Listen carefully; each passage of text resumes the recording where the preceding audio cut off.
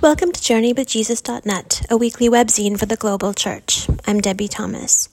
My essay this week is entitled The Miracle of Gathering. It's based upon the lectionary readings for July 25th, 2021. Early last winter, my next-door neighbor and I happened to step onto our back patios at the same time. I was taking out recycling, and she was tending to her plants. We pulled our masks over our faces and chatted for a moment by the fence. We bemoaned the long, terrible isolation of quarantine.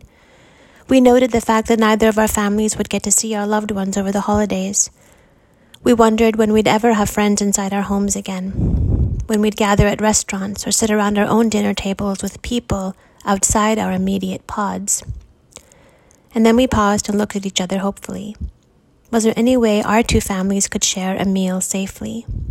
Wouldn't it be fun, so wonderful, so life-giving, if we could? After much discussion, we decided to do it. We chose a night and agreed on all the rules. We'd open the gate between our patios and sit outside, distanced at two tables, wearing masks whenever we weren't actively eating. Each family would bring their own plates and cups and cutlery. We wouldn't share serving utensils. But we'd still be together, plan a menu, share food and wine, talk, laugh, eat, drink, gather. When I look back now on the long, fear-filled winter of 2020, that November meal shines out like a beacon. I remember with such fondness the effort our two families put into making the evening festive. The way we scrubbed down our patio furniture and pulled out our fancy linens and dishes. The candles we lit and the wine we opened. The favorite dishes we prepared for each other, and the way we lingered at our tables late into the evening, long after the sun went down and the night grew cold. This week, our lectionary reading centers around a shared meal. Specifically, it centers around Jesus' multiplication of loaves and fishes to feed a crowd of 5,000. This is the only Jesus story that appears 6 times across the 4 Gospels. Clearly, the event meant a lot to the early church. But I wonder if it might mean a lot to us this year, too, after the long isolation we've just endured.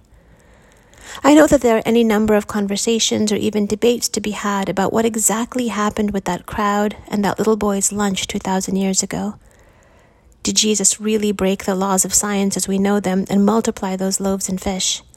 Or was the actual miracle the opening of hearts and the channeling of generosity such that 5,000 people decided, as a result of their encounter with Jesus, to share their precious food with each other?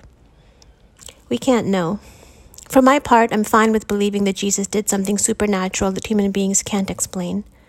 If the God who created the cosmos and resurrected the Christ caused the content of one child's lunchbox to become a feast for thousands, I can live with that. But what strikes me about the story this year is something slightly different than the miracle of the food itself. It's the miracle of gathering. As John describes the scene, Jesus crosses the Sea of Galilee and takes his disciples up a mountain. Immediately he notices a large crowd following them, a crowd filled with hope, need, want, and hunger. Now here's the interesting part. Jesus' first thought when he sees the throngs of people approaching is, how might we create conditions where they can remain together, where they can have their needs met in community? How can we gather them and help them to receive nourishment in relationship to one another?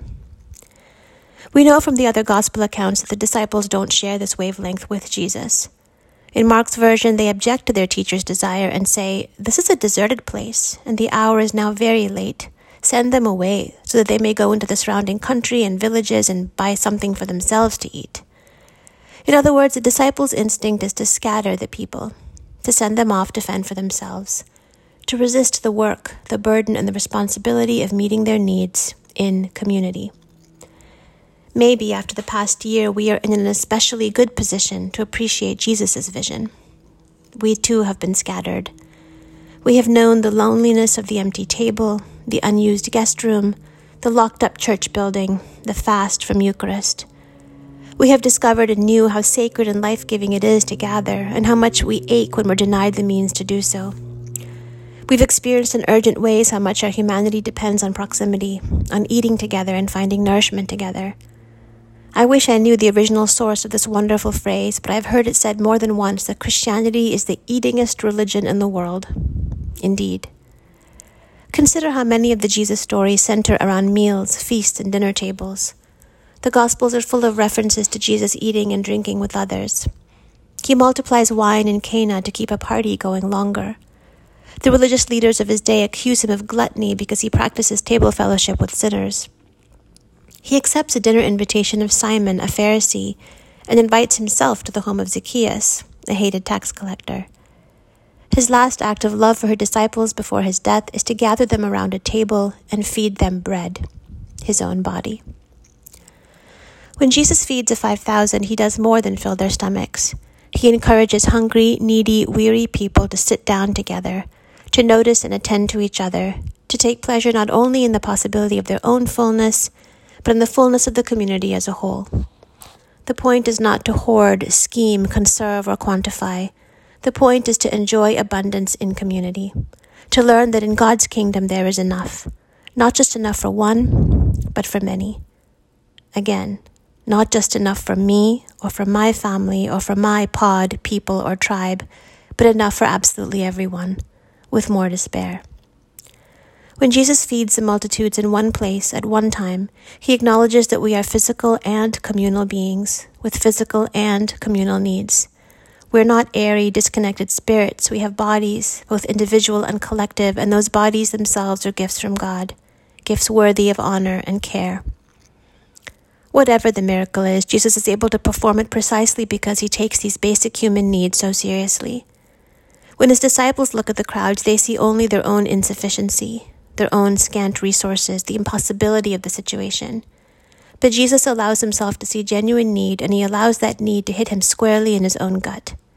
In the face of the crowd's deep hunger, despair and apathy are not options. Someone has to act. Someone has to feed. Someone has to gather. Maybe it's only when we get in touch with our own deepest needs, for nourishment, for companionship, for proximity, for intimacy, that we can extend a generous table to others. Maybe we need to be felled by our own hungers before we can turn abstract compassion into life-saving action. The crowds ate and were satisfied. Is this because they eat in the presence of Jesus? What would that be like, to invite him to our tables, to let him watch and partake as we gather together, to welcome the incarnate Jesus into the intimate realm of our bodily hungers, our social hungers? Where might such brave communion lead? In the end, Jesus' feeding miracles are his self-revelations. He gives bread because he is bread. He makes possible the gathering of the body so that we might become his body, the church.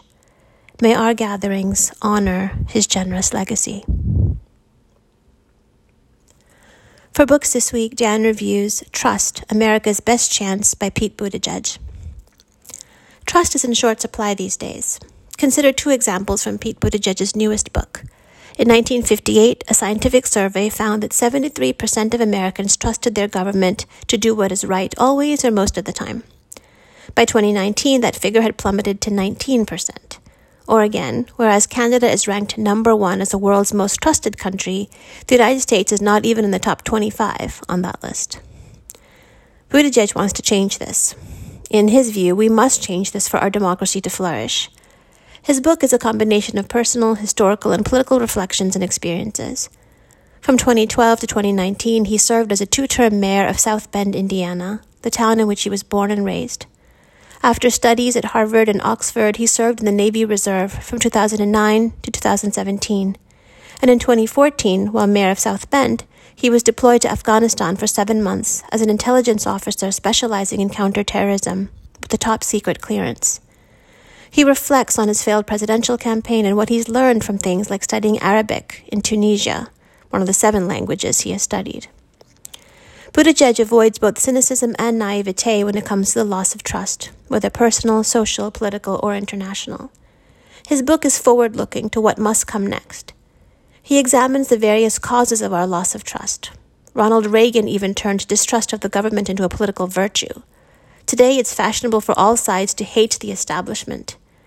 He pays special attention to the issues of climate change and its deniers, anti-vaxxers, and the COVID pandemic, our glaring social inequalities that disenfranchise large portions of our population, our history of systemic racism, social media, and conspiracy theories, and how the greater media sowed distrust by peddling stories of suspicion, like birtherism. Foreign actors have sown distrust in our national life precisely because they understand that trust is a national security asset. Buttigieg is confident that we can rebuild trust if we so choose. History suggests some encouraging examples. He explores remedies like a fairer tax code, a voluntary form of national service, and a racial truth and healing commission. I wish he had addressed how ordinary citizens are supposed to rebuild trust with their political leaders, who have proven time and again how unworthy they are of our respect. In February 2021, President Biden appointed Buttigieg as the Secretary of Transportation. He's only 39, and as his book shows, he's a brilliant intellectual who has cultivated a political passion for our common life together. I'm sure we will hear more from him in our nation's future. For films this week, Dan reviews Cuba and the Cameraman. In the early 1970s, the photojournalist Jon Alpert took a first-generation video camera onto the streets of New York City to document social issues like sweatshops and failing schools. He then had an epiphany. We heard that Fidel Castro was implementing the social programs that we were fighting for here in New York, like free healthcare, housing, and education for all. And so he took his camera to Cuba, which is a mere 44-minute plane ride from the U.S. mainland. This delightful film is the result of some 1,000 hours of video footage that he took across 45 years of returning to Cuba to try to tell its story. This is not a film of political analysis. Rather, it's a deeply personal film about his love affair with that island nation, its socialist project, and its many contradictions and complexities. The film begins and ends with the death of the eternal commander, Fidel Castro, whom Alpert interviewed numerous times, including one on Fidel's 90th birthday, just before he died. The real focus of the film, though, is on three ordinary families and what they thought and experienced across the 45 years that Alpert kept returning to check in with them. Was Cuba a socialist paradise, or what JFK called a police state? Well, you can find both. The collapse of the Soviet Union in 1990 meant the end of $8 billion a day in subsidies, empty grocery stores, blackouts, long gas lines, shuttered factories, an emergent black market, and eventually a sort of capitalist-driven tourist industry in which former engineers and doctors sold souvenirs at street markets. But when the maximum leader died in 2016, as his film footage shows, thousands of people still thronged the streets and wept openly at Fidel's funeral procession. I watched this film on Netflix. And lastly, for poetry this week, Joy Harjo's Perhaps the World Ends Here. The world begins at a kitchen table. No matter what, we must eat to live. The gifts of earth are brought and prepared, set on the table. So it has been since creation, and it will go on. We chase chickens or dogs away from it. Babies' teeth at the corners, they scrape their knees under it. It is here that children are given instructions on what it means to be human. We make men at it. We make women. At this table we gossip, recall enemies and the ghosts of lovers. Our dreams drink coffee with us as they put their arms around our children.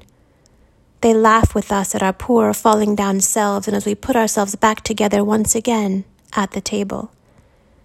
This table has been a house in the rain, an umbrella in the sun. Wars have begun and ended at this table. It is a place to hide in the shadow of terror, a place to celebrate the terrible victory. We have given birth on this table and have prepared our parents for burial here. At this table we sing with joy, with sorrow. We pray of suffering and remorse. We give thanks.